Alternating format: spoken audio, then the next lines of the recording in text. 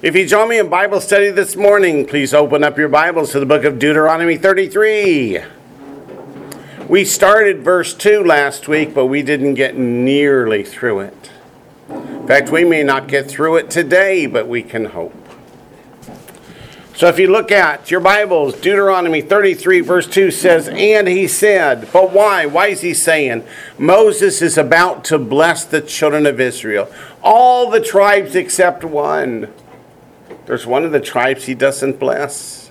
We got to find out why. But first, and he said, "The Lord came from Sinai and dawned on them from Seir. He shone forth from Mount Paran." All those things refer to Mount Sinai, where he gave the Torah to the children of Israel. We call that the Matan Torah. Should be Natan Torah, but we always use an M instead. Says, "And he came forth with 10,000s of saints." People say, "Look at all those angels." He's not talking about angels. He's talking about the children of Israel.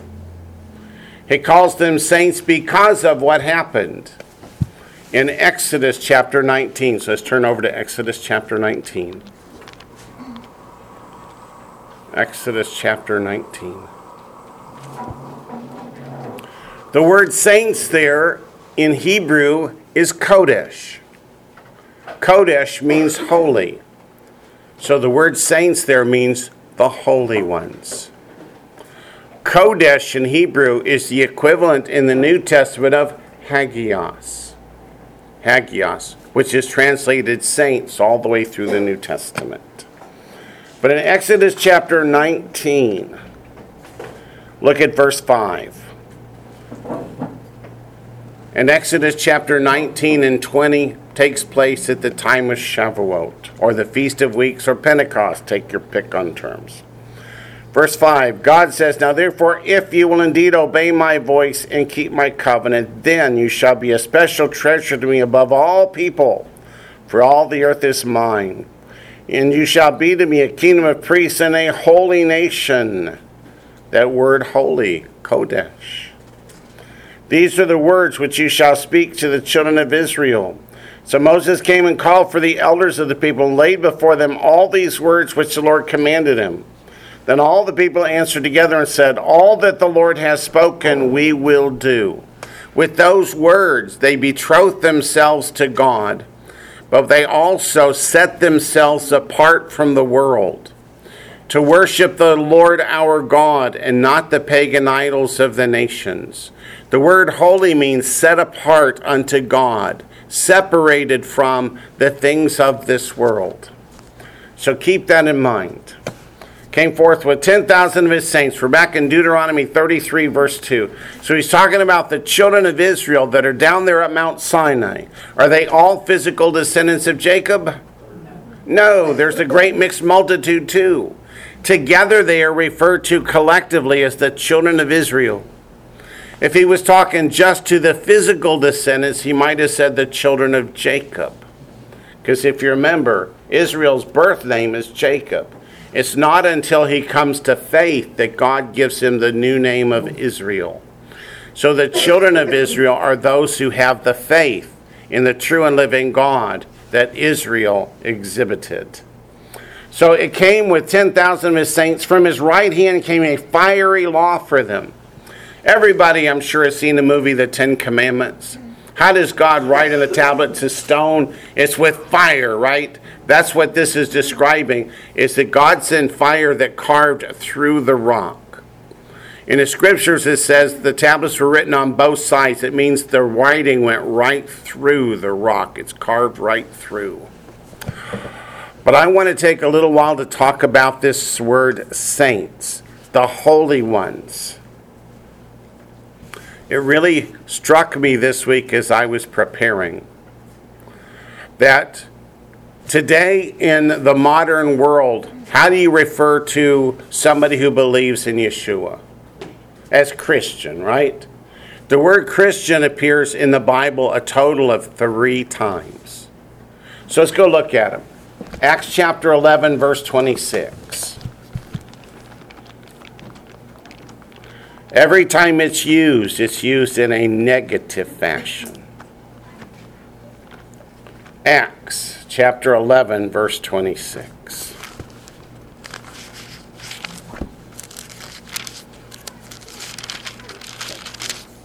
Acts chapter 11, verse 26. And when he had found him, he brought him to Antioch. So was it for a whole year they assembled with the church and taught a great many people. And the disciples were first called Christians in Antioch. It was a derogatory term, a term to insult them. The next time it's used is in Acts chapter 26. By a king who does not like the believers. Acts chapter 26, verse 28.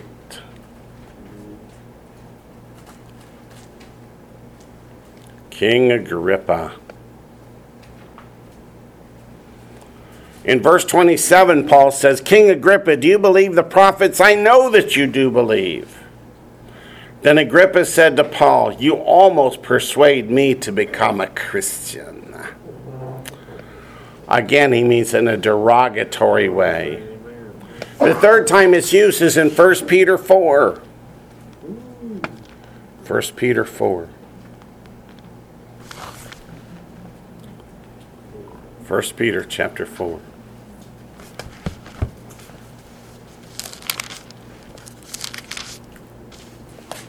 Verse 16.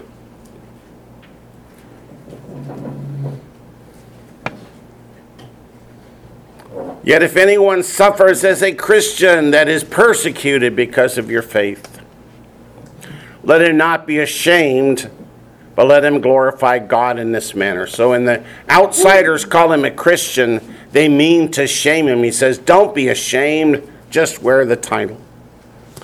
So it was considered a derogatory term until the middle of the 2nd century, when one of the Gentile church leaders said we like it a whole lot better than saints. Saints is the word that's used throughout the New Testament to refer to the believers. Between saint and saint, singular and plural, it appears 62 times. 62 times. If you think we're going to go look at all 62, now we're not going to do that. Just know, what's that? Do you think the term saints brings forth conviction in the heart? Yeah, this word saints means one who keeps the commandments of God in the faith of Yeshua. That's what holy means, right? Set apart. What set apart the children of Israel at Mount Sinai was what? All that you said we will do. So that sets them apart from the world. So yeah, I think that's why they went to the term. I don't think there's anything wrong with the term Christian. I'm just saying that's not the way the believers refer to themselves throughout the scripture, but as saints.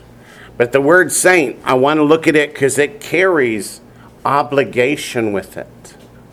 We looked at Revelation 14:12. Let's look again, just because I just mentioned it. I think the world would look at saints as these are, really holy people that are just way set apart from the usual. Yeah, the Catholic Church used it as, well, you got to have so many defined miracles and raised people from the dead, do this, that, and the other. That's not the biblical term. That's not the way it's used. But Revelation 14:12, here's how it is used. And what I want to show you is it's used the same way in the Old Testament under the Hebrew word kodesh as it is in the New Testament with the Greek word hagios. It's one and the same. Revelation 14:12, here's the patience of the saints. Here are those who keep the commandments of God and the faith of Yeshua. That's what sets them apart from the world. That's why they're called the holy ones, which is what hagios means. We just in the New Testament see the word saint because maybe then you won't recognize that it carries the characteristic of keeping God's commandments. So let's go back to Exodus chapter 12. And let's look at what the Old Testament has to say about the holy ones. May I insert a comment? Sure, insert a comment. In the Christian church today, if I call myself a saint, people would laugh at me and say, "Whoa, pride, that is so arrogant." Yeah. Yeah. So to refer to another person as a saint is to put them on a pedestal. To refer to yourself as a saint is like pride goes before the fall. Yep. And yet that is the term in the New Testament for the believers in Messiah. We've been taught exactly the opposite. Yes, we have been taught wrong. Boy, how long can we talk about that topic? But go back to Exodus 12, verse 16. We turned back there last week, and I remember thinking to myself, I wonder why I put this one in the references. Because it doesn't say anything about the saints. It says in Exodus 12:16, on the first day, that's the Feast of Unleavened Bread, there shall be a holy convocation, and on the seventh day there shall be a holy convocation for you. No manner of work shall be done on them, but that which everyone must eat, that only may be prepared for you. What does that have to do with the saints? Is the word holy in verse 16 is the very same word. It's a set-apart convocation. And that's exactly the same use of the word Kodesh as when it's referring to the saints of God. They are set apart. And what sets apart this holy convocation? The Word of God. God's commandment. So when you keep God's commandment, you make that convocation holy. So from the first use of the words, is telling us the same thing. That if you want to be holy in the eyes of God, and without holiness, what? No one will see God. Can you claim that the law's been abolished? I don't need to follow God's commandments. I'm His saint and He set me apart. The answer is no. And that's what I want us to see. Let's go forward in Exodus to the chapter 15. This part in Exodus 12:16, good and loud. It also ties to faith. It also ties to faith. Oh, what's the word for faith in Hebrew? Pistis in the Greek, emunah in the Hebrew, and it comes from ha'amin, which is what? God said it. I believe it. That ends it. That's what faith is. Emunah, E-M-U-N-A-H. The Greek word, which is exactly the same in the New Testament, is pistis, P-I-S-T-I-S. So faith doesn't mean I think there's a God in heaven. Faith means God said it. I believe it. I'm going to do it. In this case, it was a matter of life and death. You didn't believe that God said what He said. The firstborn died. That's absolutely correct. If you did not believe the word of God, you did not put the blood of the Lamb upon the doorpost of the house, your firstborn died. It really was a matter of life and death. It was to try and teach us how important it is to be obedient to the word of God. What does it mean to our eternal future if we say, I don't care what God said, He can't tell me what to do? Where's going to be Matthew 7? Eternal life versus eternal death. Okay, go to Exodus chapter 15. Verse 11. Part of the Song of Moses. This is our song number 1 in our psalm book, isn't it? Mi kamoka be'elim Adonai. Who is like you, O Lord, among the gods? Who is like you, glorious in holiness? That's the same word. Holiness. God is glorious in holiness. He is set apart from the world. He is not like the world. Does God get down and participate in the sins of the world with His creation? Absolutely not. Go Leviticus chapter 10. Leviticus chapter 10. So when God said, be holy like I am holy, He meant for us to have also that glorious and holiness. Is that true? That's absolutely true. Leviticus chapter 10, verse 10, when He said, be ye holy, for I am holy. In what chapter of the book was that? That's Leviticus 11 about clean and unclean foods. Where's it in the New Testament? 1 Peter chapter 1 quotes it. But isn't the New Testament, doesn't it teach different things than the Old Testament? The answer is no, it doesn't. One continuous book. Leviticus 10:10. That you may distinguish between holy and unholy, and between unclean and clean. Why would God want us to distinguish between what's holy and what's not holy? Is it okay to play in the unholy pool? What do you call it if you play part-time in holiness and part-time in unholiness? Call it lukewarm, right? That's the church of Laodicea, and God said what? I'll take you to heaven? He said, I'll vomit you out. 1 Samuel chapter 2, verse 9. 1 Samuel chapter 2, verse 9. Wayne, Yes, sir. how would that relate to the tree of the knowledge of good and evil in the Garden of Eden? Distinguish between holy and unholy. Yeah. Can you tell the difference between what's good and what's bad? Oh, yeah, you can, but if you pay attention. That's how you distinguish between the holy and the unholy, is you pay attention. Right. What did God say? If God told us to do it, it's holy. Yeah. If He told us not to do it, it's unholy. Right. 1 Samuel chapter 2, verse 9. Eli had some wicked sons.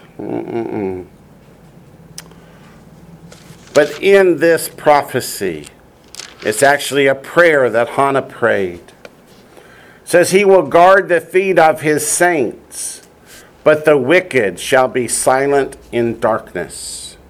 How many categories of people are in that verse? 2. You have the saints, the holy ones, and you have the wicked. Where's the middle ground? You don't choose, you've already chosen. If you don't choose, you've already chosen. It even says that in the book of John, doesn't it? To not choose God is to reject God. There isn't a middle ground. Let's go to 2 Chronicles chapter 6.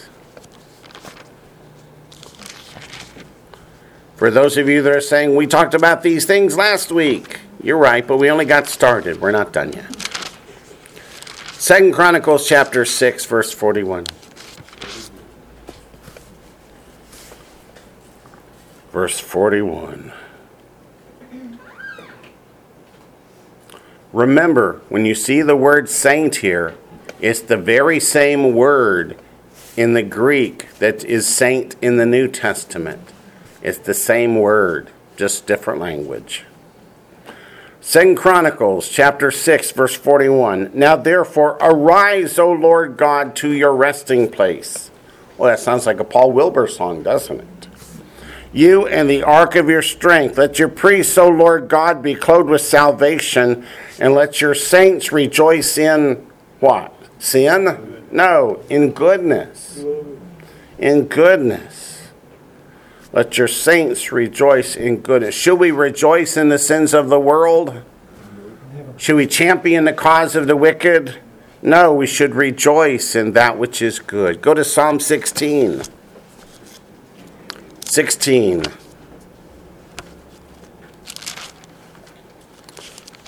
Remember, the Psalms are not just a songbook, but they are very prophetic. Very prophetic. Psalm chapter 16, verse 3.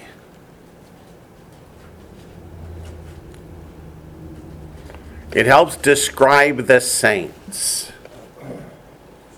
As for the saints who are on the earth, is he talking about angels? No, he's talking about people. They are the excellent ones, in whom is all my delight. Would you like the Lord to call you my delight? Amen. Do we do that by walking in sin or walking in holiness? Psalm 37, verse 28.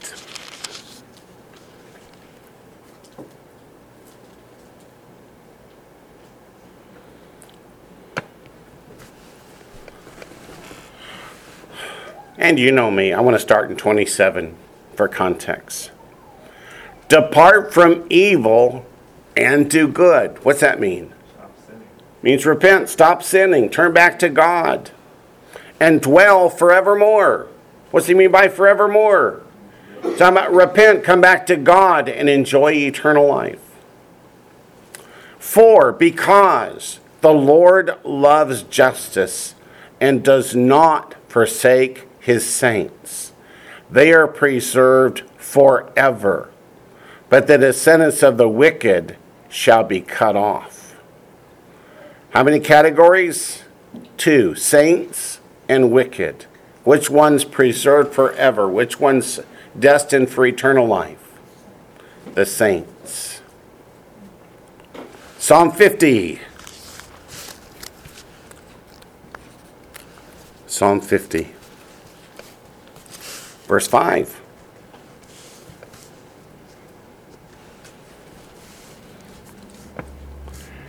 Gather my saints to me. Is that talking about the rapture and the resurrection? And bringing people into the kingdom? It certainly is.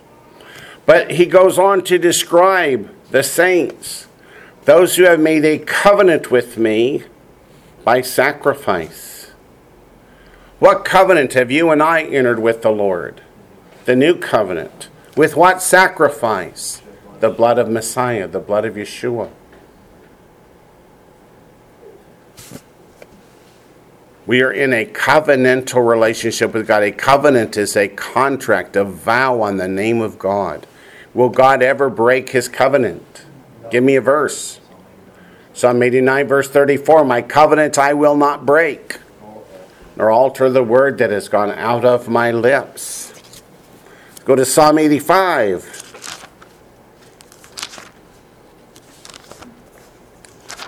Psalm 85. If you're in that new covenant, then the law, the Torah, is written upon your heart, and it's your heart's desire to obey God and to follow his commandments. What if you don't have that desire? What if you'd rather walk in sin? Are you in the covenant or not? Answer is no. Psalm 85, verse 8. Psalm 85, verse 8. I will hear what God the Lord will speak, for he will speak peace to his people and to his saints. But let them not turn back to folly. What's that mean? Don't turn back to sin. Don't turn away from God and return to your sinful ways before you got saved. That's Ephesians 4:17, right? Once you get saved, don't continue to walk as the Gentiles walk. Don't turn back. Why? Verse 9 says, surely his salvation is near to those who fear him, that glory may dwell in our land. Judgment day is coming. God says, don't turn away. Don't turn back to your old ways. Cling to me. What's that Hebrew word for cling, Daniel? Naga. N-A-G-A. Naga. To cling to. I won't let go. Doesn't mean just touch. No. Psalm 97. Verse 10.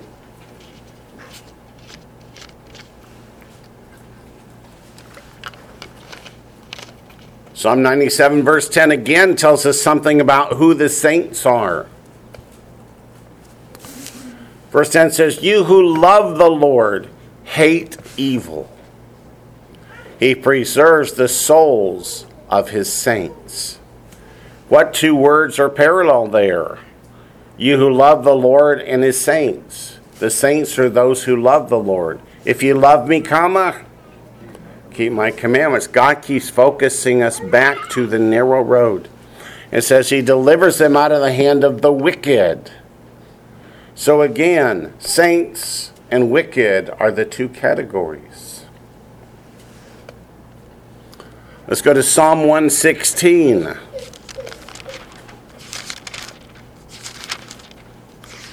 Psalm 116.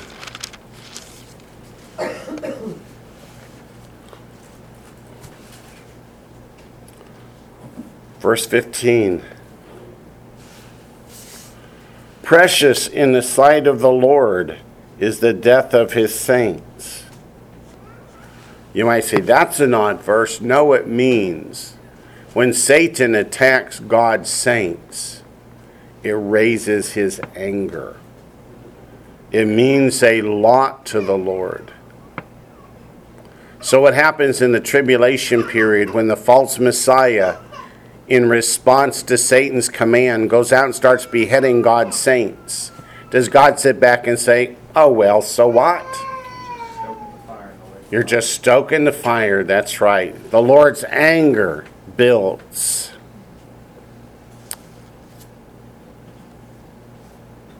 Psalm 132.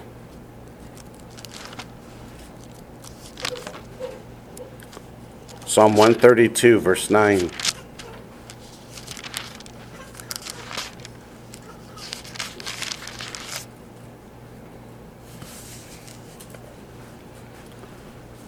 Let your priests be clothed with righteousness, and let your saints shout for joy.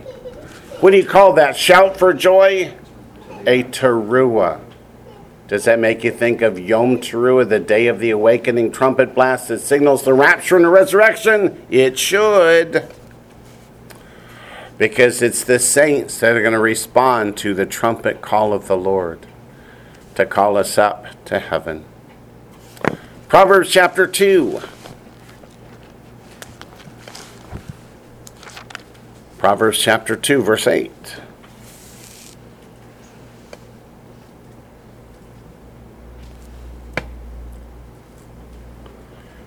Speaking about the Lord, Proverbs chapter 2, verse 8.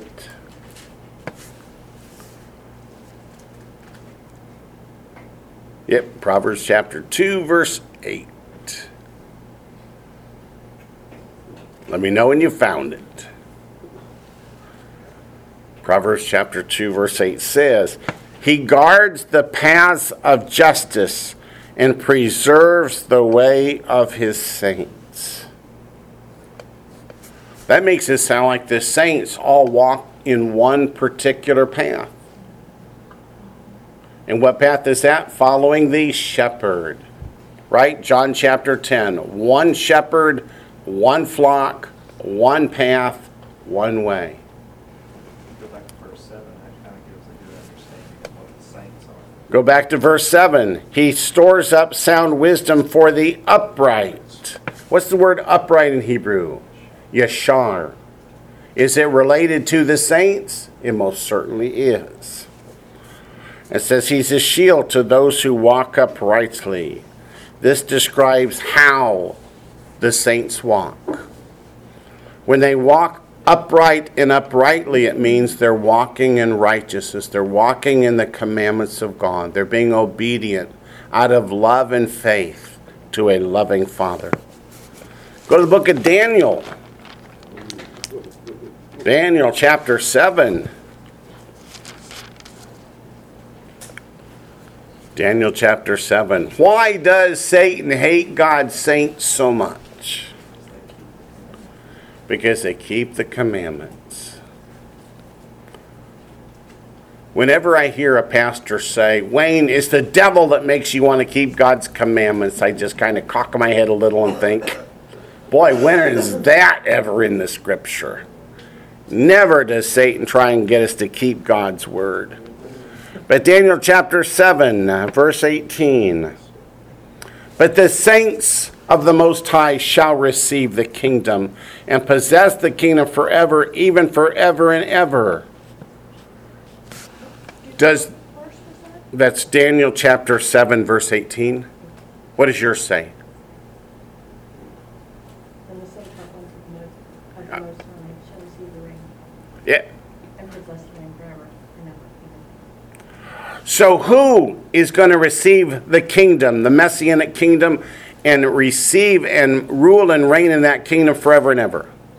The saints. Plus who? There's no plus, right? Messiah and the saints.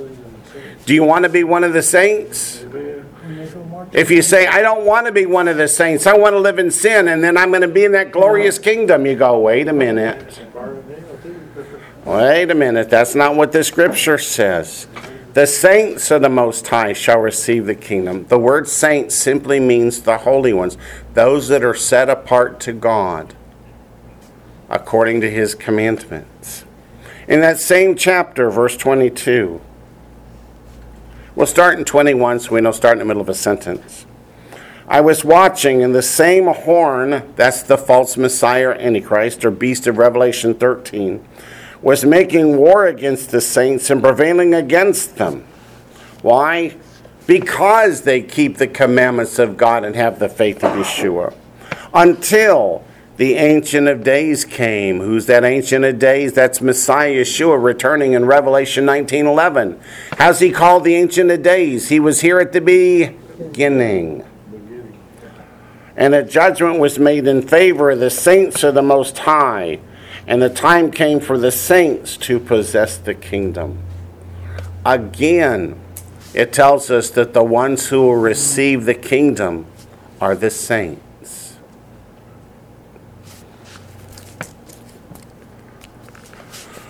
Daniel chapter 7, verse 27.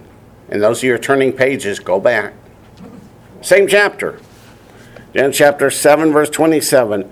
Then the kingdom and dominion, that's of the entire world, the whole universe, and the greatness of the kingdoms under the whole heaven shall be given to the people.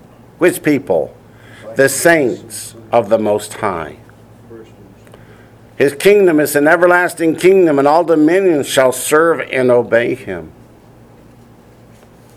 Doesn't it kind of make you want to be one of the saints? Well, let's go to Zechariah. Zechariah is right before Matthew.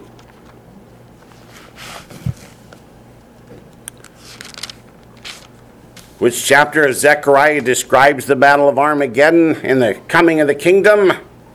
Chapter 14.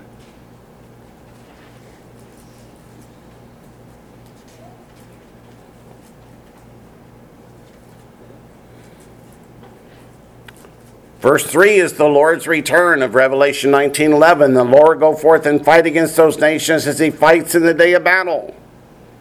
But look at the last sentence now of verse 5. Thus the Lord my God. Who is the scripture calling the Lord my God? It's calling Yeshua the Lord my God. Will come, and all the saints with you. Are those the angels that come in Revelation 19:11? No. These are the saints.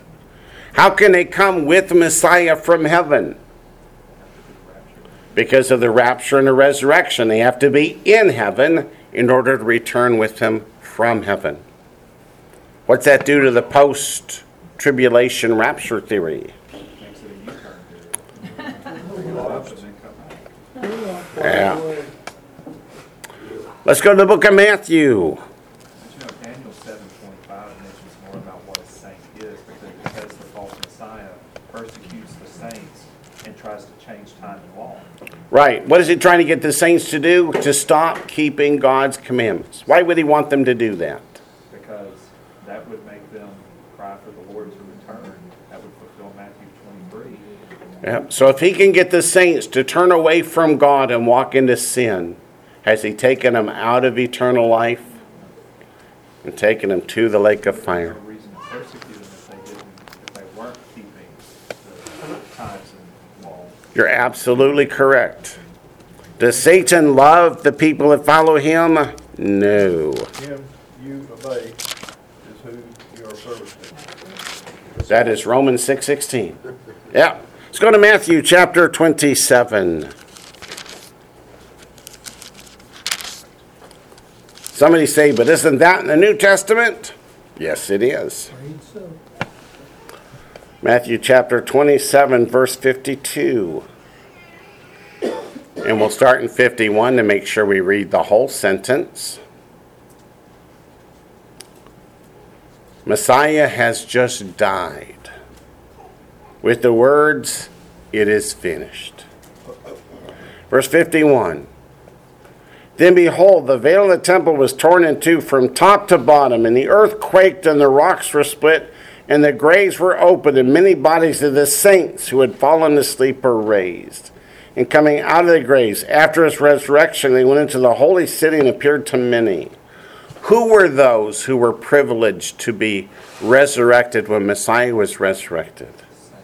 They were saints.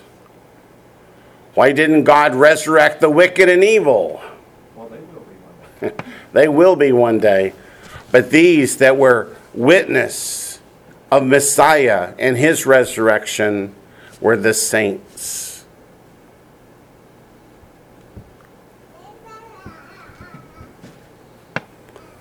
How many of you have heard that in the rapture and resurrection, the only ones that will be raised were the ones from the time Messiah was crucified, buried, and resurrected? The Old Testament saints, they've got to wait. Well, who were these saints that were raised with Messiah? These were what we would call Old Testament saints. Yeah. So don't be misled by people who say, oh, this is for the church and the Jews have to just stop listening. Go to the book of Acts, chapter 9. Acts, chapter 9.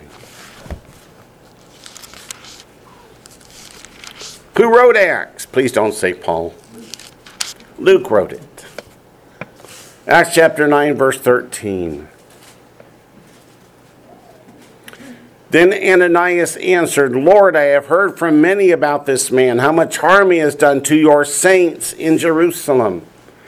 This word saints, hagios, is the very same use of saints that we've been looking at since the time we started this morning. We didn't change definitions.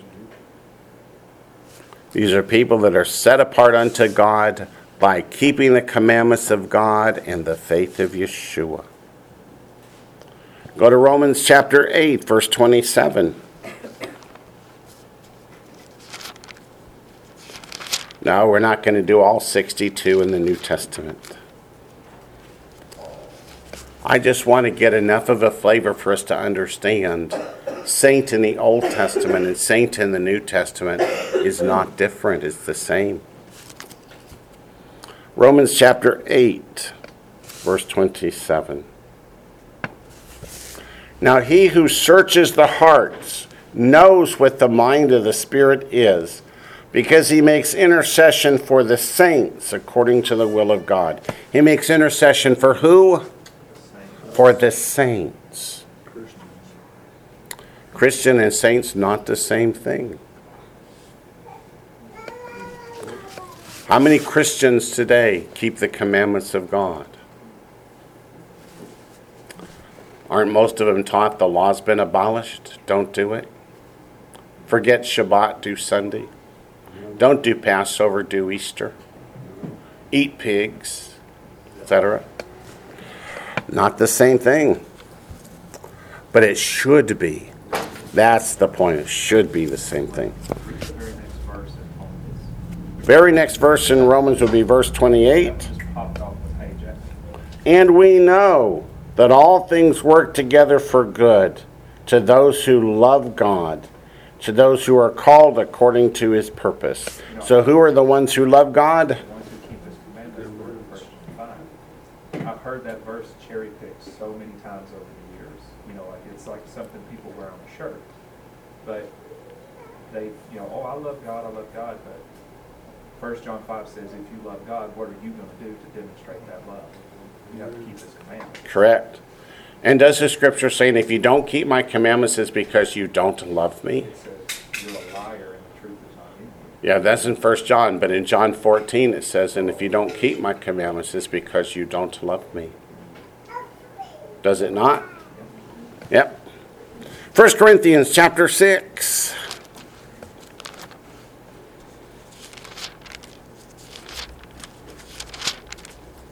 And it all goes back to that definition of love. Is love the warm fuzzy feeling you have, or is love the action? Yep, love is an action verb. You know what we're going to see in 1 Thessalonians chapter 1? Faith, hope, and love. And all three are action verbs. 1 Corinthians chapter 6, verse 2. Do you not know that the saints will judge the world? Who's going to judge the world? The saints. Ephesians 1.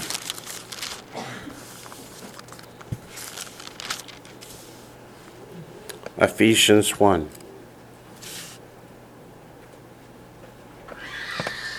Verse 1.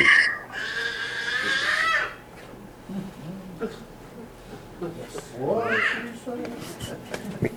Wayne, Yes, ma'am. I had a question, please. Go ahead.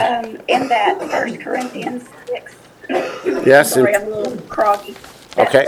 That 1 Corinthians 6 where it talks about the saints judging the world, is Yeah. that basically the reference to our being a part of running the kingdom? Yes. Being The kings and millennial- priests, okay. right. In the millennial kingdom. That's exactly what it means. Yep. So Ephesians chapter 1 verse 1, Paul, an apostle of Yeshua the Messiah by the will of God, to the who? To the saints who are in Ephesus and faithful in Messiah Yeshua. What's it mean they're faithful in Messiah Yeshua? They keep the commandments of God and the testimony of Yeshua. If anybody's got any verses that say otherwise, let me know. Otherwise, we're going to Ephesians chapter 2.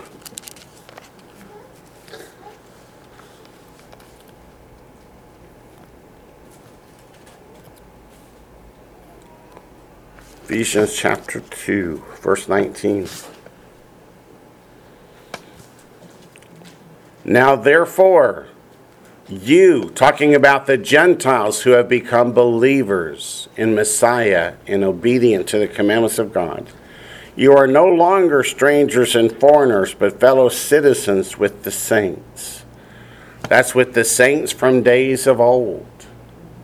We have been grafted in and members of the household of God. I don't know about you, but I like that verse. Ephesians 5:3.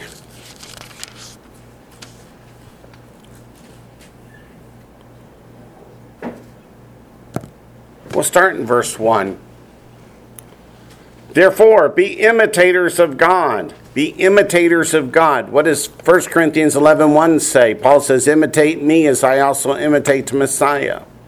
1 John chapter 2, verse 6. We should walk as Messiah walked. Therefore, be imitators of God as dear children. We should do what Messiah did. Did he eat pigs? Did he walk in sexual immorality? No, he didn't do any of those things. And walk in love. Love requires what? Obedience and faith. As Messiah also has loved us and given himself for us as offering and sacrifice to God for a sweet-smelling aroma. But fornication, that's sex outside of marriage. And all uncleanness. What's that word all mean? Every type of uncleanness or covetousness, let it not even be named among you, as is fitting for saints. So if you are a saint of God, do you walk in fornication, uncleanness, covetousness, filthiness, etc., etc.? The answer is no. We put those things aside. We don't want to walk that way anymore. Colossians chapter 1. Verse 12. And please understand, we could go to 100 more than the scriptures we're going to. What does it mean when God covers the same topic over and over and over again? Very important. Does he want us to learn it? Is it important? Is he trying to get it through our thick skulls? Yes. Colossians chapter 1, verse 12. Giving thanks to the Father who has qualified us to be partakers of the inheritance of the saints in the light. God uses light to describe righteousness and darkness to describe sin. So is the inheritance of the saints darkness? No. The inheritance of the saints is the light. Jude.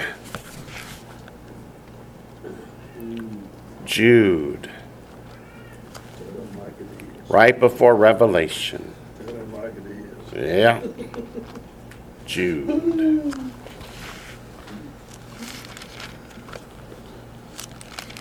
Which chapter? Well, there's only one. Woo, hallelujah.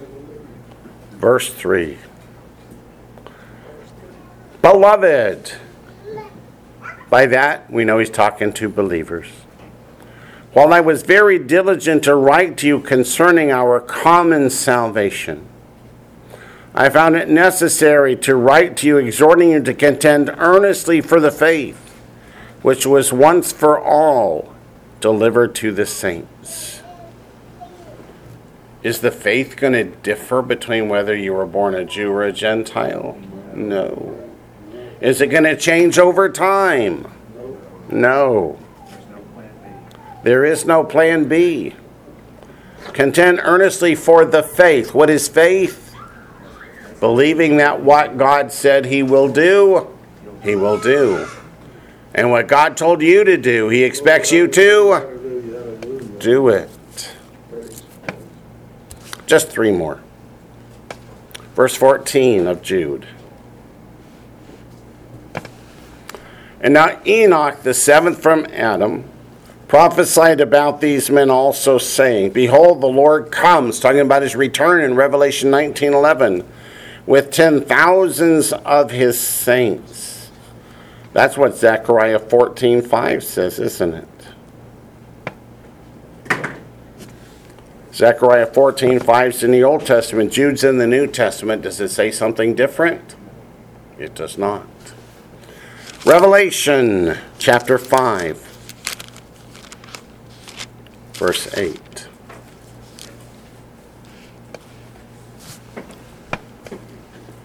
We studied last night Proverbs chapter 28, verse 9, which says, Those who turn away their ear from hearing the Torah, the law, even their prayer is an abomination. This verse is not exactly the same, but it's correlated.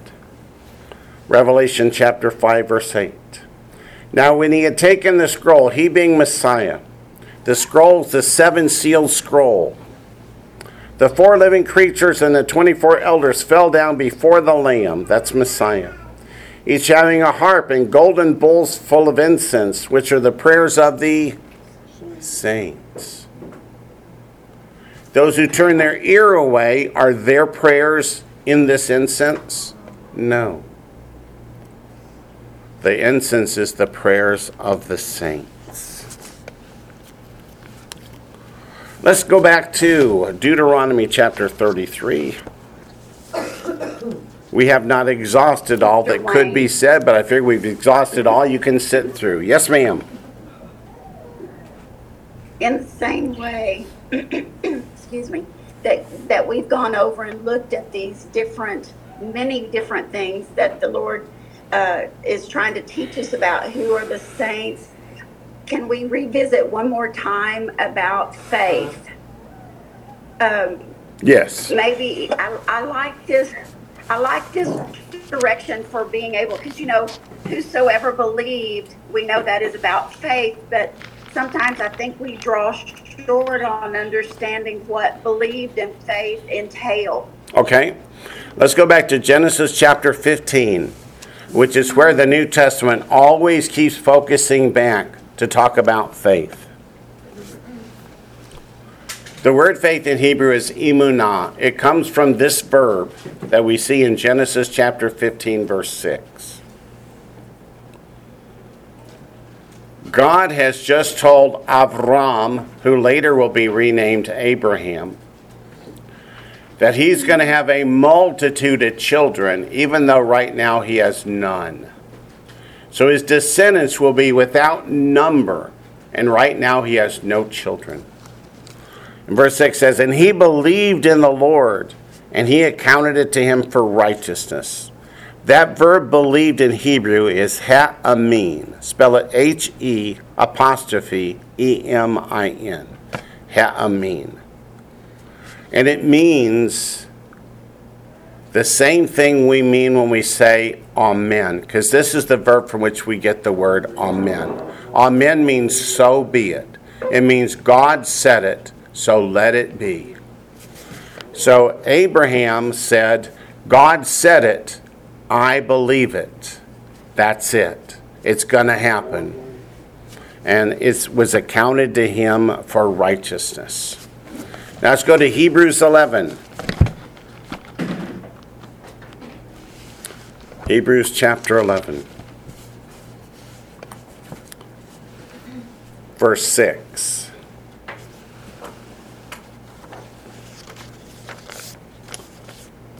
Hebrews chapter 11, verse 6. But without faith it is impossible to please him. For he who comes to God must believe that he is, and that he is a rewarder of those who diligently seek him. Meaning, to have faith is to believe that everything God said will come to pass. Everything he said he would do, he will do. Everything he commanded us to do, we are to do. Turn back to Matthew, where we see Messiah's own words in red. Matthew chapter 4, verse 4.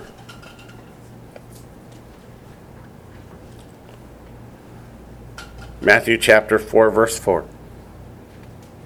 But he is Messiah Yeshua, answering said, it is written, man shall not live by bread alone, but by every word that proceeds from the mouth of God.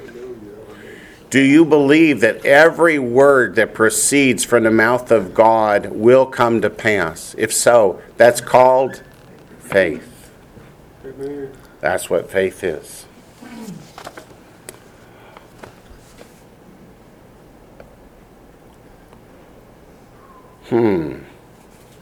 Wayne, could we look at James 2 also? Yep. Let's look at James 2. That's coming up in my notes. When we get to it, we'll just say, remember, we've been there. I'm sorry, I got ahead of you. No, it's okay. We were going there anyway. We'll start in verse 14. James was the half-brother of Messiah. He was the leader of the apostles, the head of the Jerusalem council. The word in Hebrew for that is Nasi, N-A-S-I. He was the head of the Jerusalem council. That's how we know that he, not Peter, was the head of the apostles. Verse 14, it says, what does it profit, my brethren, if someone says he has faith, but does not have works? So he says he has faith, but he doesn't live like it. He doesn't believe the words of God. Can faith save him? Meaning, can empty words save him? If a brother or sister is naked and destitute of daily food, and one of you says to them, depart in peace, be warmed and filled, but you do not give them the things which are needed for the body, what does it profit? In other words, what did those empty words profit your brother or sister? The answer is not a thing. Verse 17, thus also faith by itself, if it does not have works, is dead. Meaning it was simply empty words. But someone will say, you have faith and I have works. Show me your faith without your works, and I'll show you my faith by my works. That's what the scripture teaches from beginning to end. Is God evaluates our faith by our actions. If you believed me, you would do what I said, right? Let's follow this ibex a little bit farther. We looked at the word Kodesh, holy, and its equivalent, holiness. Let's go to Hebrews chapter 12. Most of you could quote it before we even turn there, but for everybody else, I want us to read it together. Hebrews chapter 12, verse 14. Because it really just puts the seal of God on this topic. Hebrews chapter 12, verse 14. Pursue peace with all people and holiness, without which no one will see the Lord.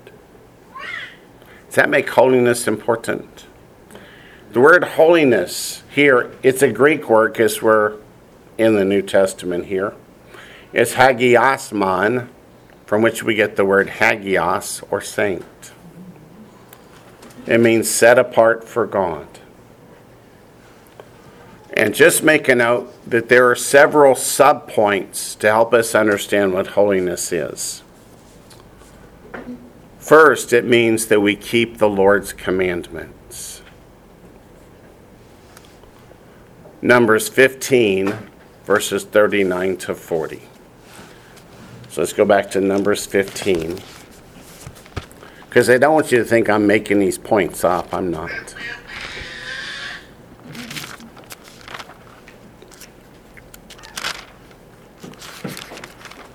That's one thing when you open up and allow people to ask questions, is you make sure you can back up what you're saying, or you can get in trouble in a hurry. Numbers chapter 15, verses 39 to 40 says, we'll start in 37. It's about the tzitzit. Everybody knows what the tzitzit are, right? The tassels that are on my tallit here. It says, again, the Lord spoke to Moses, saying, speak to the children of Israel, tell them to make tassels, tzitzit, on the corners of their garments, that's this garment, throughout their generations, and to put a blue thread in the tassels of the corners. See the blue thread?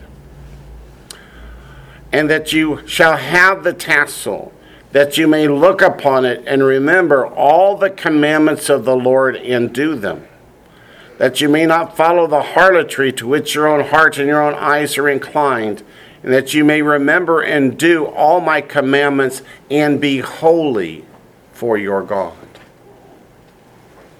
What does it mean to God to do all his commandments? It means to be holy for your God. Exodus chapter 31 speaks specifically to the Sabbath. Exodus chapter 31.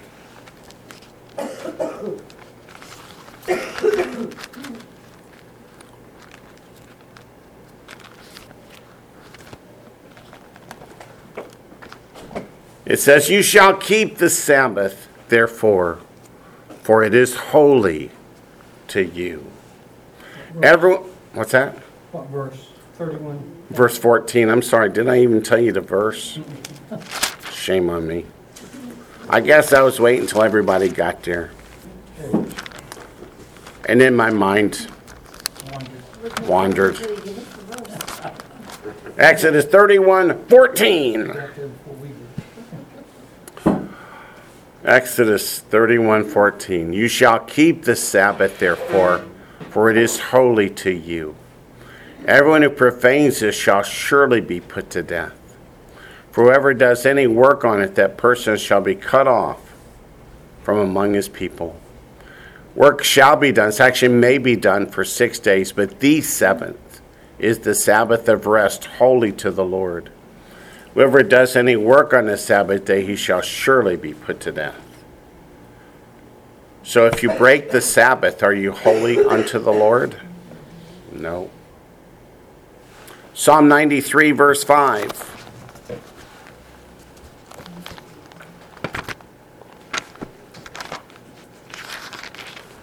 Psalm 93, verse 5.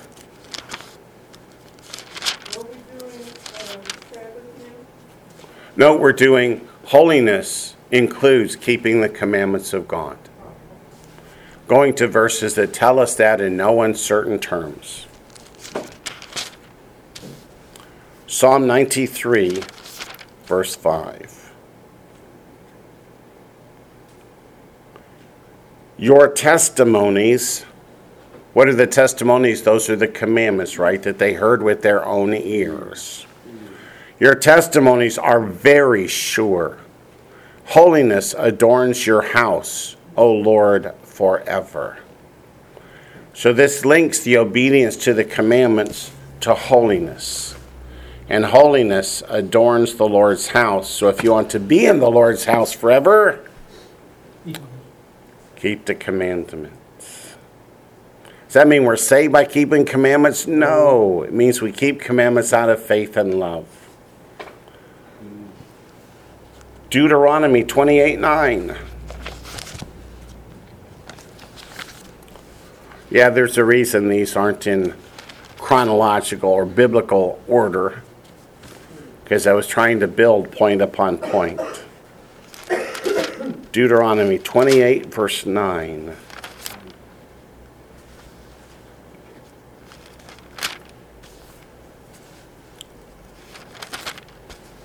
Deuteronomy 28, verse 9. Let me give you a chance to find it.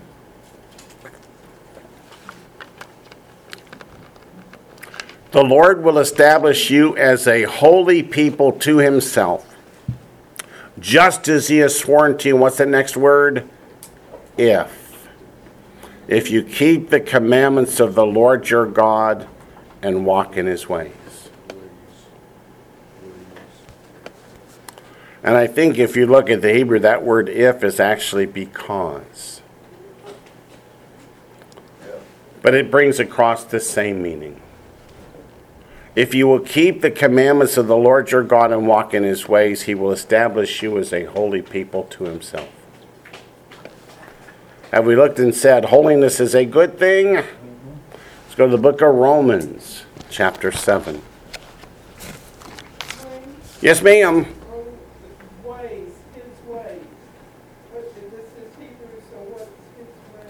Means his path, the straight and narrow, the way he set forth through his commandments. The commandments are a lamp under our feet to show us the way to walk. That's what he's talking about. Romans chapter 7. Everybody says, the Apostle Paul says, quit keeping God's commandments. They're bad. But actually, we studied Romans. Did we find him saying anything like that? No. Romans chapter 7, verse 12.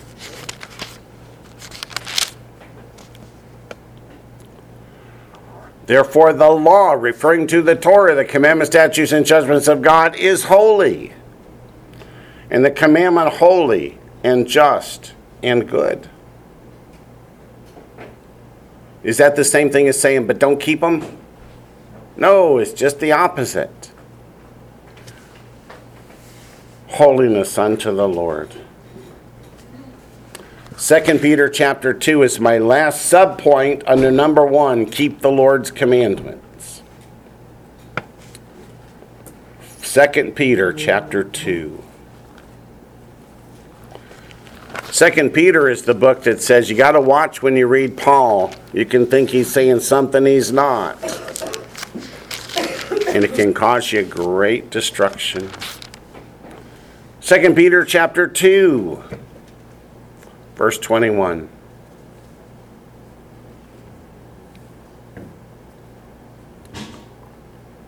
For it would have been better for them not to have known the way of righteousness, than having known it, to turn from the holy commandment delivered to them. What is the way of righteousness? The holy commandments. What if once you come to a saving knowledge of our Messiah, Yeshua, you decide to walk in sin anyway? What does Peter say? You'd have been better off never to have learned in the first place. So punishment would be greater. Yeah. Degrees of punishment. Yeah. Point 2. Avoid uncleanness. Let's go to Deuteronomy 23. In Deuteronomy 23, it tells us exactly why we want to avoid uncleanness.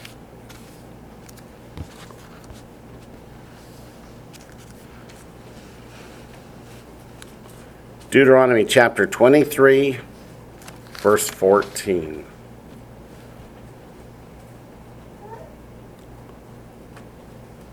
Deuteronomy 23:14. For the Lord your God walks in the midst of your camp, to deliver you and give your enemies over to you. Therefore your camp shall be holy, that he may see no unclean thing among you and turn away from you. So if God comes into the camp and they're having a barbecue of a pig roast, what does God say he will do?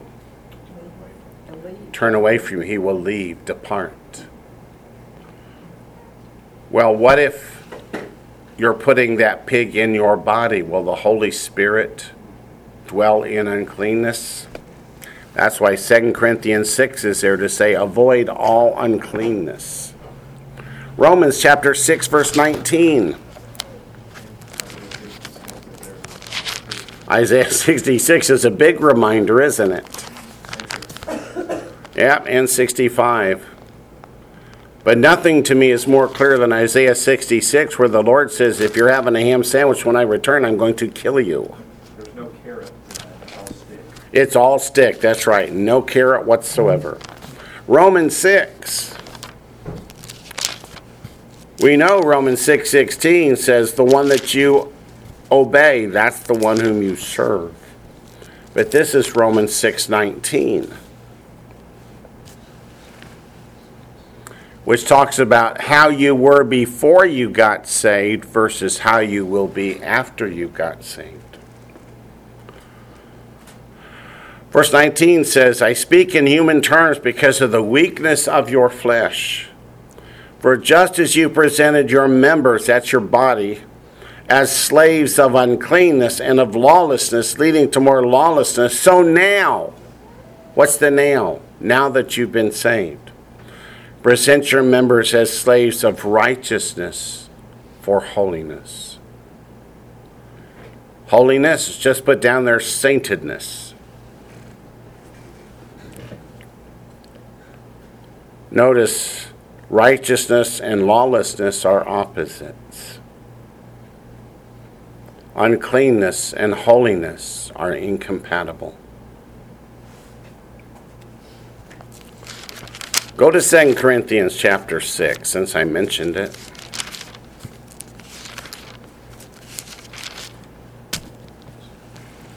Don't let me say things without backing them up with Scripture.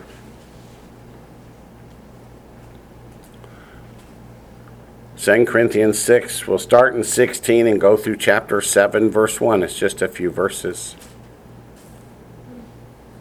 And what agreement has the temple of God with idols? For you are the temple of the living God. As God has said, I will dwell in them and walk among them. I will be their God, and they shall be my people. Therefore, because God promised to dwell in us through the Holy Spirit, therefore come out from among them, the idolaters, the unclean, the fornicators, etc., and be separate, says the Lord. Do not do not cling to what is unclean, and I'll receive you.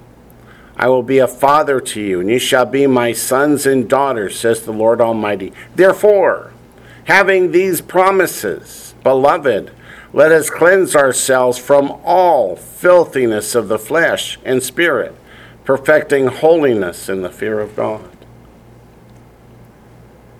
Did God promise to dwell in the pig eaters, in the unclean, the immoral? He does not, does he?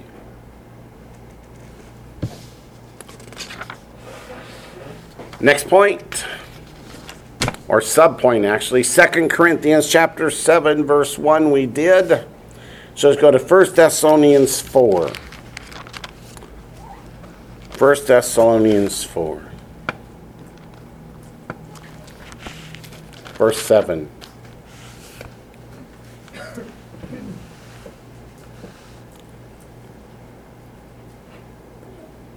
For God did not call us to uncleanness, but in holiness.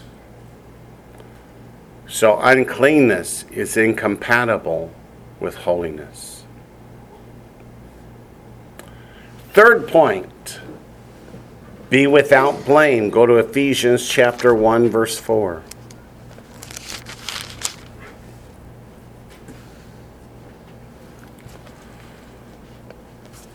What's that reference again? Ephesians chapter 1, verse 4.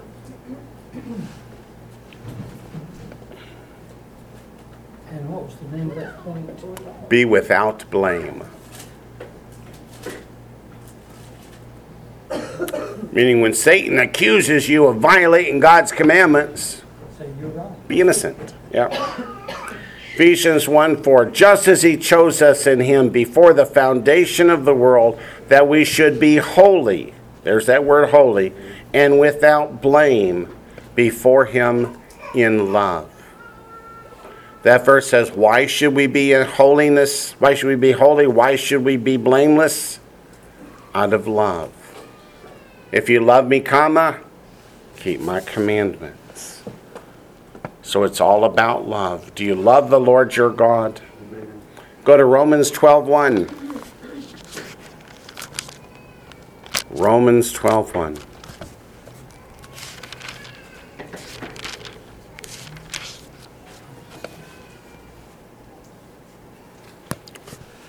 Romans 12:1. When Paul uses the word beseech, what does it mean to beseech? It means to beg, to plead. I beseech you, therefore, brethren, by the mercies of God, that you present your bodies a living sacrifice, holy. There's that same word, hagios, holy. Acceptable to God, which is your reasonable service. In 1 Peter chapter 2, verse 5,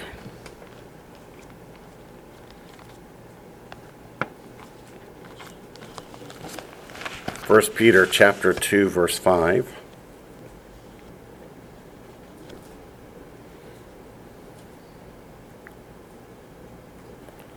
You also, as living stones, are being built up a spiritual house, a holy priesthood, to offer up spiritual sacrifices acceptable to God through Yeshua the Messiah. Be without blame. Point 4. Imitate the holiness of the Lord. Imitate the holiness of the Lord. Instead of going back to Leviticus chapter 11, since we're in 1 Peter anyway, let's look at 1 Peter chapter 1, verses 13 to 16. Because Peter's going to quote from Leviticus 11, which is the chapter that says, don't eat them piggies. Or shrimps, lobster, catfish, crawdads, roadkill, Rats and possums. rats, possums. Ugh. Verse 13. Therefore, gird up the loins of your mind. Be sober, which means in your right mind, not insane. And rest your hope fully upon the grace that is to be brought to you at the revelation of Yeshua the Messiah as obedient children. Not conforming yourselves to the former lusts as in your ignorance, meaning before you got saved.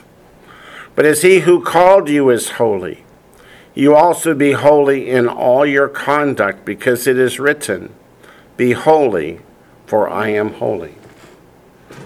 So Peter says, be holy in which portion of your conduct? All of it. Why? Because God said, be holy, for I am holy. And that word conduct comes from the word halak, which means to walk. Yeah, isn't that interesting? The word for keeping the commandments of God in Hebrew is halakah, which comes from the word to walk. You walk along a path, right? When you walk along the path that God set out for us, God calls that holiness. So you could render that verse to say, be holy in all your walk. Yeah. So put down in your notes next, Leviticus chapter 11, verses 44 to 45. Yeah, let's turn back to it.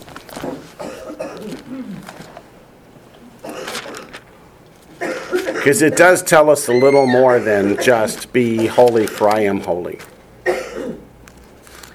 Leviticus 11, verses 44 and 45. In fact, we're going to start in 43. What does God say happens to you in his eyes when you eat these unclean things? You make yourself, what's that word? Abominable. Do you want to be abominable in the eyes of the Lord?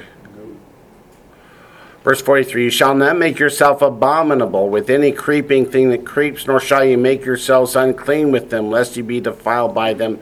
for I am the Lord your God. You shall therefore consecrate yourselves, which means to make yourself holy.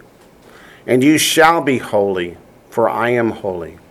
Neither shall you defile yourself. That word defile means to make your own soul unclean. Neither shall you defile yourselves with any creeping thing that creeps on the earth. For I am the Lord who brings you up out of the land of Egypt to be your God. You shall therefore be holy, for I am holy. If you make yourself abominable before the Lord, is that the same thing as holiness? No, it's just the opposite, right?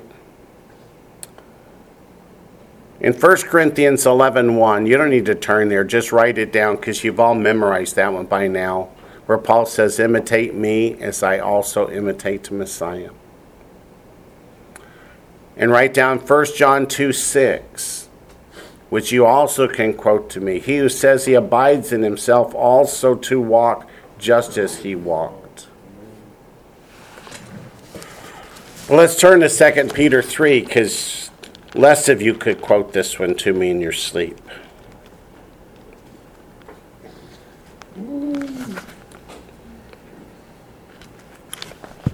You guys realize by now you all deserve doctoral degrees in theology. I can remember it good as you. 2 Peter chapter 3. Well, teach it for 30 years and you'll get it. Well, hang around for 30 years and I'll learn. 2 Peter 3, verse 11. Therefore, since all these things will be dissolved, talking about Judgment Day, what manner of persons ought you to be in holy conduct and godliness?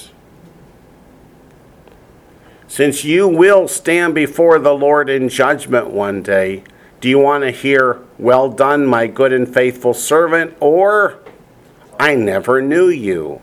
Depart from me, you who practice lawlessness.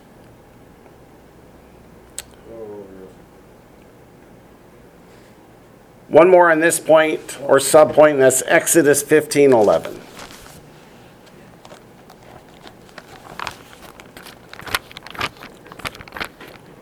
Why am I bouncing you all over the Bible is to show that it says the same thing. Exodus 15:11.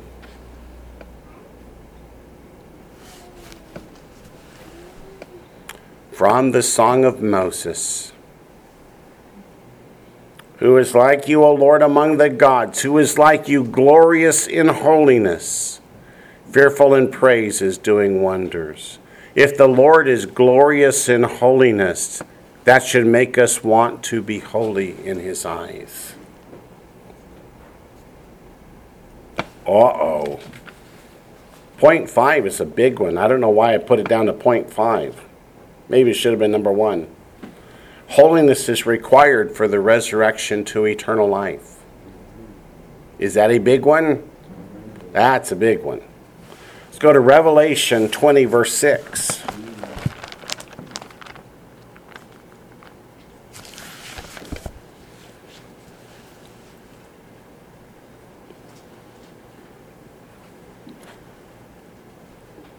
Revelation 20, verse 6. Blessed and holy is he who has part in the first resurrection. The word blessed means happy. But those who are holy are those who will take part in the first resurrection. That's the resurrection to eternal life. It says, over such the second death has no power, but they shall be priests of God and the Messiah and shall reign with him for 1,000 years. And then into eternity future. Romans 6. But Wayne, Paul wrote Romans. It couldn't possibly encourage us to keep God's commandments and be holy. Oh, yes, it does. Romans 6:22.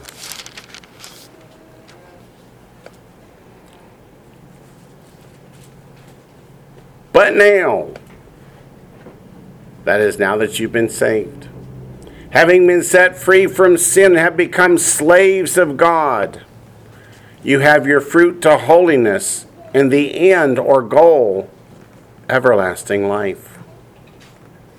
What is the end result of holiness? Everlasting life.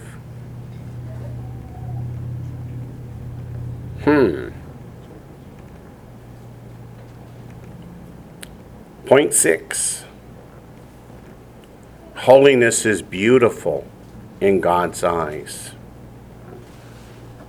Go to 1 Chronicles.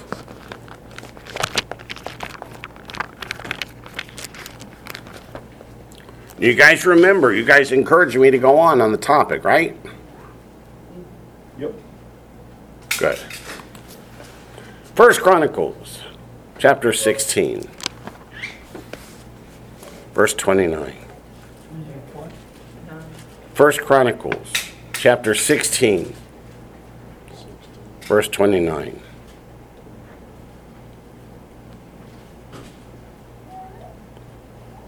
Give to the Lord the glory due his name. Bring an offering and come before him. Worship the Lord in the beauty of holiness. In the beauty of holiness.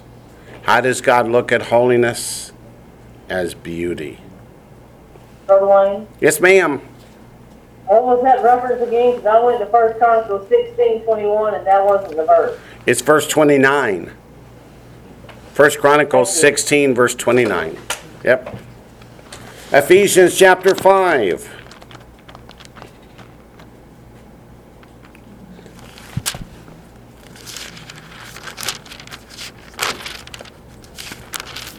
Ephesians chapter 5, verse 27.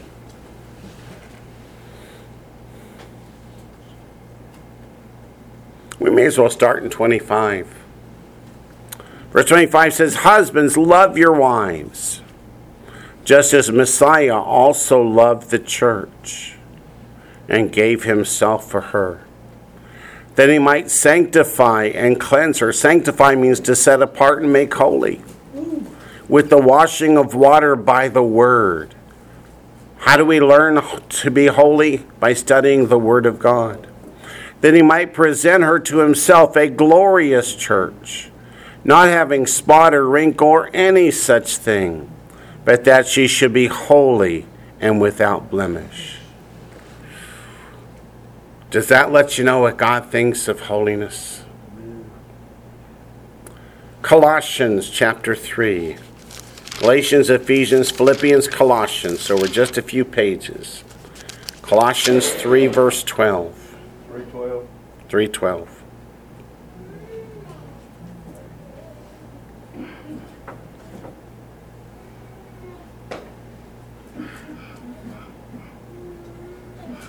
Therefore, as the elect of God, holy, that's that same word, holy, and beloved, put on tender mercies, kindness, humility, meekness, and long-suffering. Last point, point 7. 7's the number of completeness, so you got to quit at 7. Holiness and righteousness are inseparable. Holiness and righteousness are inseparable. Let's go to Luke chapter 1.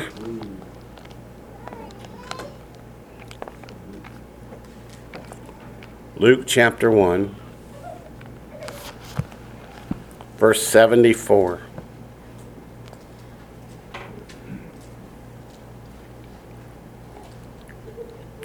Through 75. Luke chapter 1, verses 74 to 75.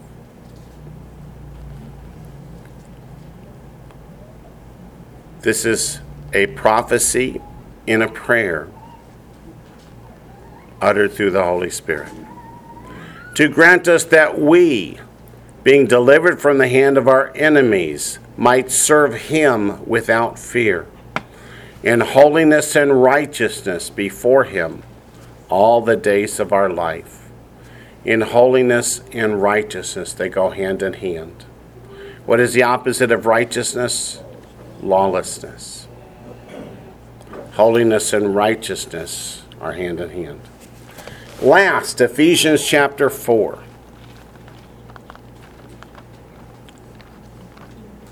Ephesians chapter 4. Verses 17 to 24.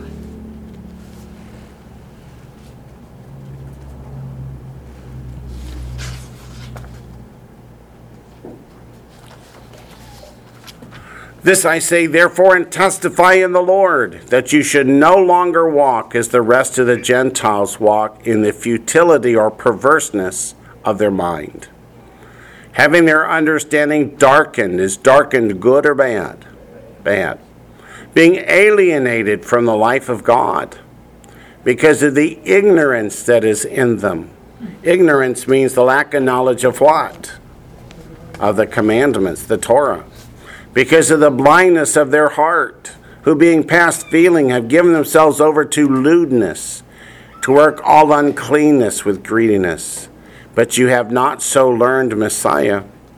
If indeed you have heard him and been taught by him, as the truth is in Yeshua, that you put off concerning your former conduct the old man which grows corrupt, according to the deceitful lust, and be renewed in the spirit of your mind, and that you put on the new man which was created according to God in true righteousness and holiness. True righteousness and holiness, they're inseparable.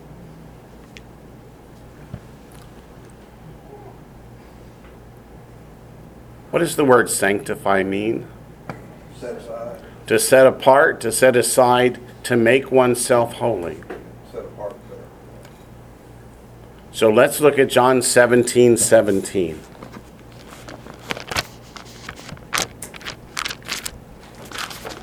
If somebody says, I want to walk in holiness, but I don't know how to get there, how to start, go to John 17.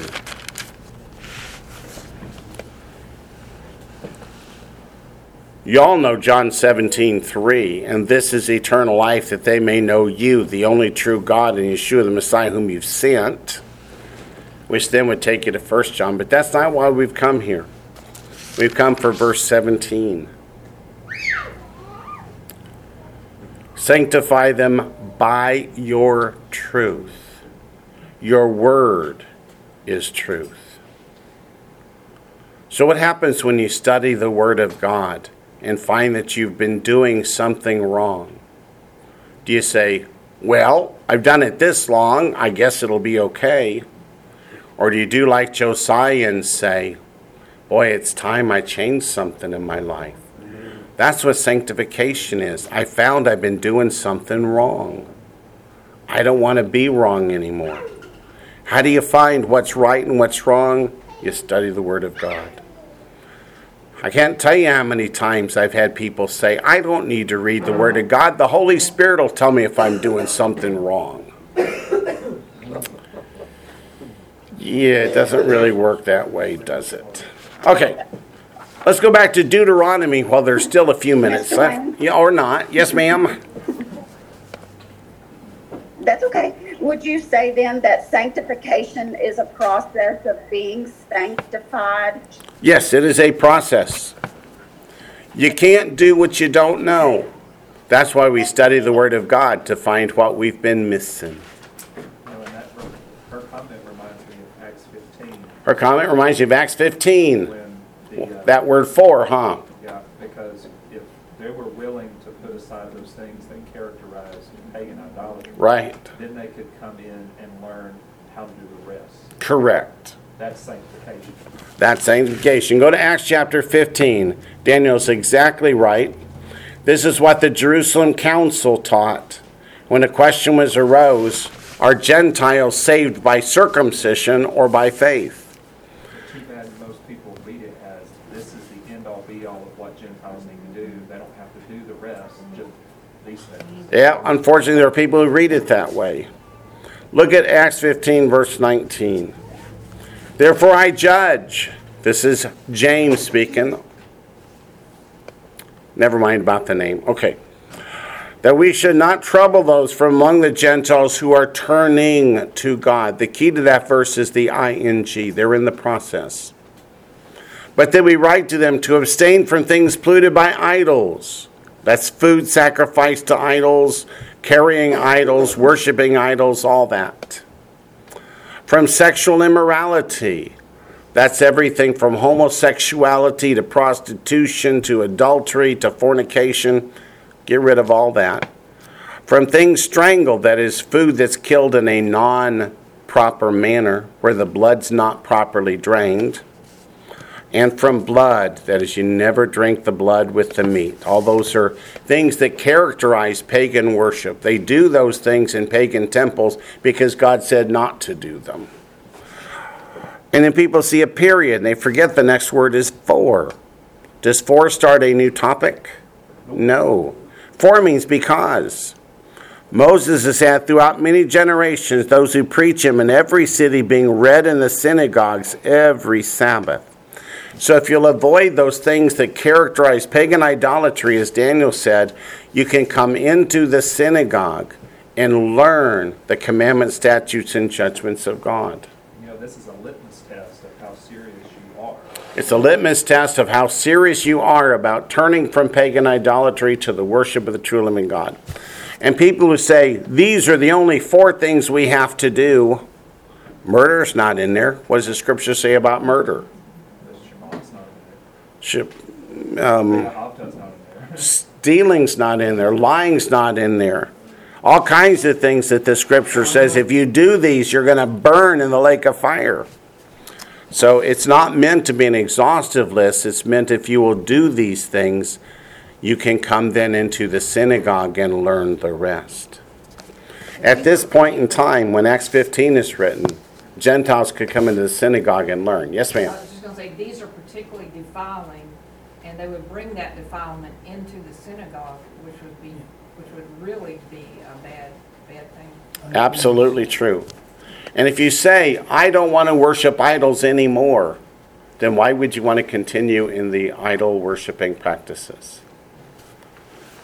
You know, and it also kind of ties, and I just made a connection to 1 Corinthians 5. 1 Corinthians chapter 5. Everybody turn up there. Go ahead, Daniel. Because that was one of the things that they said, if you're not willing to do these things, you're not taking it seriously. And that's one of the things Paul was railing against the Corinthian church. You've got a guy doing sexual immorality in the church. Right. It's one of the things that you should not even allow to happen. Right. And Paul is citing a commandment of God from the Torah, right? He's violating this Torah commandment. Get him out of the congregation. And then in chapter 6 of 1 Corinthians, starting in verse 9, there's a whole list of things. Paul says, if you're committing any of these sins, don't even think that you're going to be in the kingdom of God. It says they will not inherit the kingdom of God.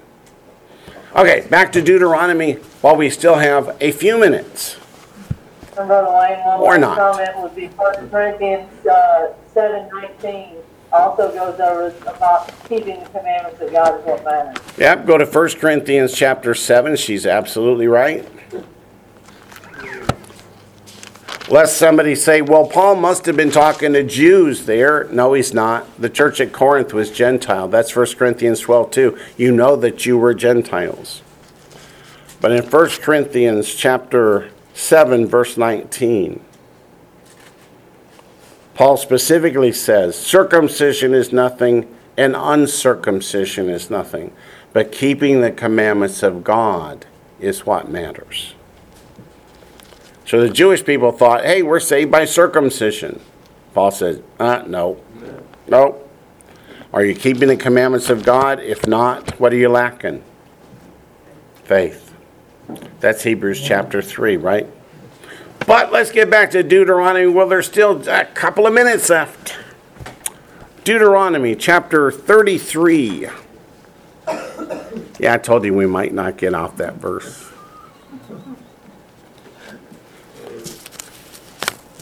Verse 3 says, yes, he loves the people. What people? He's talking about the 10,000s of his saints. Yes, he loves the people. All his saints are in your hand. They sit down at your feet. Everyone receives your words. Notice how everyone's in italics. Talking about the saints. The saints receive the words of God. Not only do they receive the words of God, what's it mean? They sit down at your feet. To learn, to discipleship. They want to learn. They want to be taught. They don't look at the commandments of God as something to be avoided. They come and they sit and they listen, they study, they learn. And in the book of Ruth, what happens when Ruth comes and lies down at the feet of Boaz? What's that mean? She's asking to be betrothed. Yes, Lord. So those that want to be betrothed to the Lord will be eager to sit at the feet of the Lord and learn His commandments, His statutes, and His judgments. It sounds like Isaiah 2. In the kingdom, we're going to be coming and learning His word. Yep, sounds like Isaiah 2, sounds like Micah chapter 4, sounds like Zechariah 14:16. Can you just see all the tentacles in the Bible making all these verses interrelate? Verse 4 says, Moses commanded a law for us, a heritage of the congregation of Jacob. A heritage means an inheritance, something to be treasured, something to be possessed and passed from generation to generation. Is that not what Deuteronomy 6 says? Let's turn to Deuteronomy 6. Deuteronomy 6.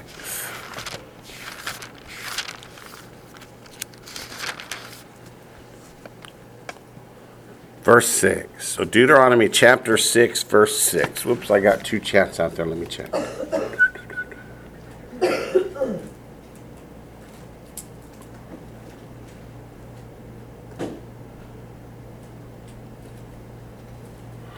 Okay, Sam asked, how is our beef processed? The answer is, I really don't know. Smash it in the head to kill it. Yeah. But the question is, yeah, I don't know enough about the process to know. And then Gardner asks, how do present-day theologians justify from Scripture that it's okay to eat unclean animals? I do not see this in Scripture. It's because it's not in Scripture. But let's look at Deuteronomy 6, and then we'll take a better look at answering Gardner's questions. Verse 6, and these words which I command you today shall be in your heart. That means your heart's desire to do them. You shall teach them diligently to your children, shall talk of them when you sit in your house, when you walk by the way, when you lie down, and when you rise up. That's what it means to make it a heritage, an inheritance, a possession that's treasured, that gets passed from generation to generation. And now, to answer Gardner's question better, they go to Acts, well, first to Mark chapter 7. Mark chapter 7. Mark chapter 7.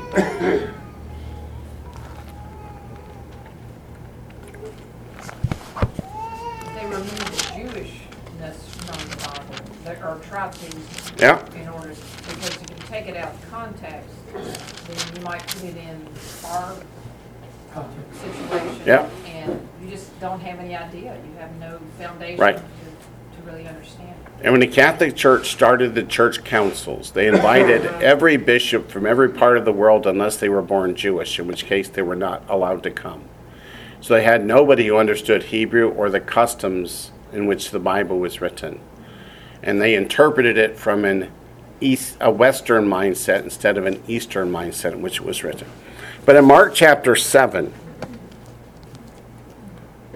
if you read from an NIV, they make you think that Mark chapter 7 is about eating unclean foods like pigs and shrimps, and it's not. But in verse 19, their Bibles, if it's based upon the Westcott Hort Greek text like the NIV or the NASB, there's a parenthetical that said, thus Jesus declared all foods clean.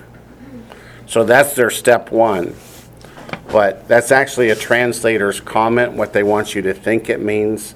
Chapter 7 is about a ceremonial hand washing. It has nothing to do with eating unclean foods. It's simply that if you had some dirt on your hands and it goes in your mouth, don't worry, it'll go out in the latrine later. And then they turn to Acts chapter 10 and say, Acts chapter 10, God commanded Peter to eat pigs. Did he? No. In Acts chapter 10, we have a centurion by the name of Cornelius. He's not Jewish, but he's what's called a God-fearer. If you look at the Greek, it's theomenos ton theon. And it means that he keeps the commandments of God, so he's not eating pigs. But God tells him to send somebody to go get Peter, so he sends 3 of the members of his household, soldiers that serve him, that are God-fearers like he is. They keep God's commandments, they don't eat pigs. And they get down, and as they're on their way to Joppa, where Peter is, Peter sees a vision. A tallit is let down from heaven with unclean animals on it. And there's a voice from heaven called in Hebrew a bat kol. Verse 13 says, "Rise, Peter, kill and eat." And does Peter say, "Okay, Lord"? He says, "Not so, Lord, for I've never eaten anything common or unclean." That tells you that Mark 7 has nothing to do with saying pigs are okay. And a voice spoke to him again the second time, "What God has cleansed, you must not call common." It happened how many times?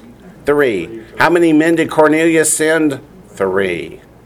So when they knock at the door, he's wondering, what does this mean? He sees the 3 that God had Cornelius send. He says, "Oh, I got it."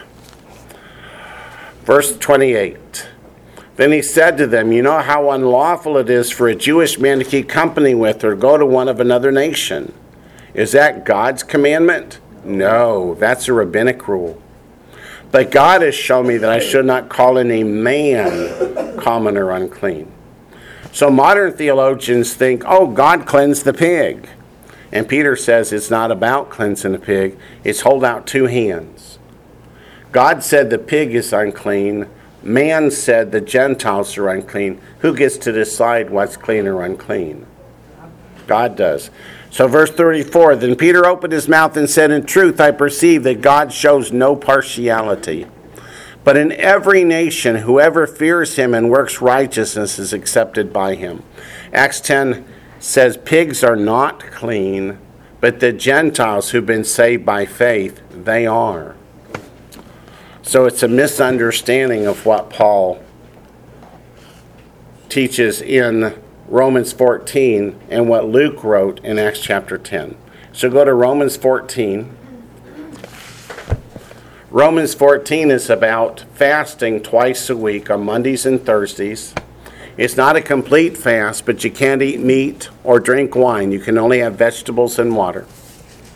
And some people obey the commandment of the rabbis and Pharisees because it's not God's commandment to do that, it's theirs. And others say, nah, that's man-made, I ain't going to follow it. And chapter 14 is about don't judge a believer in Messiah whether he does that partial fast on Mondays and Thursdays or not. Did God say we have to eat meat every day? No. So if you want to eat meat Mondays and Thursdays, eat meat. And if you don't, eat vegetables. Doesn't matter to the Lord. But the problem is verse 14 is mistranslated. Verse 14 says, "I know and am convinced by the Lord Yeshua that there's nothing unclean of itself. But to him who considers anything to be unclean, to him it is unclean." The problem is in the Greek text, the word unclean doesn't even exist in that verse. It's koinon, which means common, not akathartos, which means unclean. So they have done some creative translations to make people think that it's okay, although it definitely, by the word of God, is not. You know, I feel like that's one of the most devious mistranslations in the whole Scripture. Yeah, I don't think that was unintentional. But I wasn't there. But you know what? We've run out of time. We will pick up next week, Lord willing, in Deuteronomy chapter 33, verse 5. We did get through more than one verse. Just barely. Just barely. Barely. But we did. So next week, chapter 33, verse 5.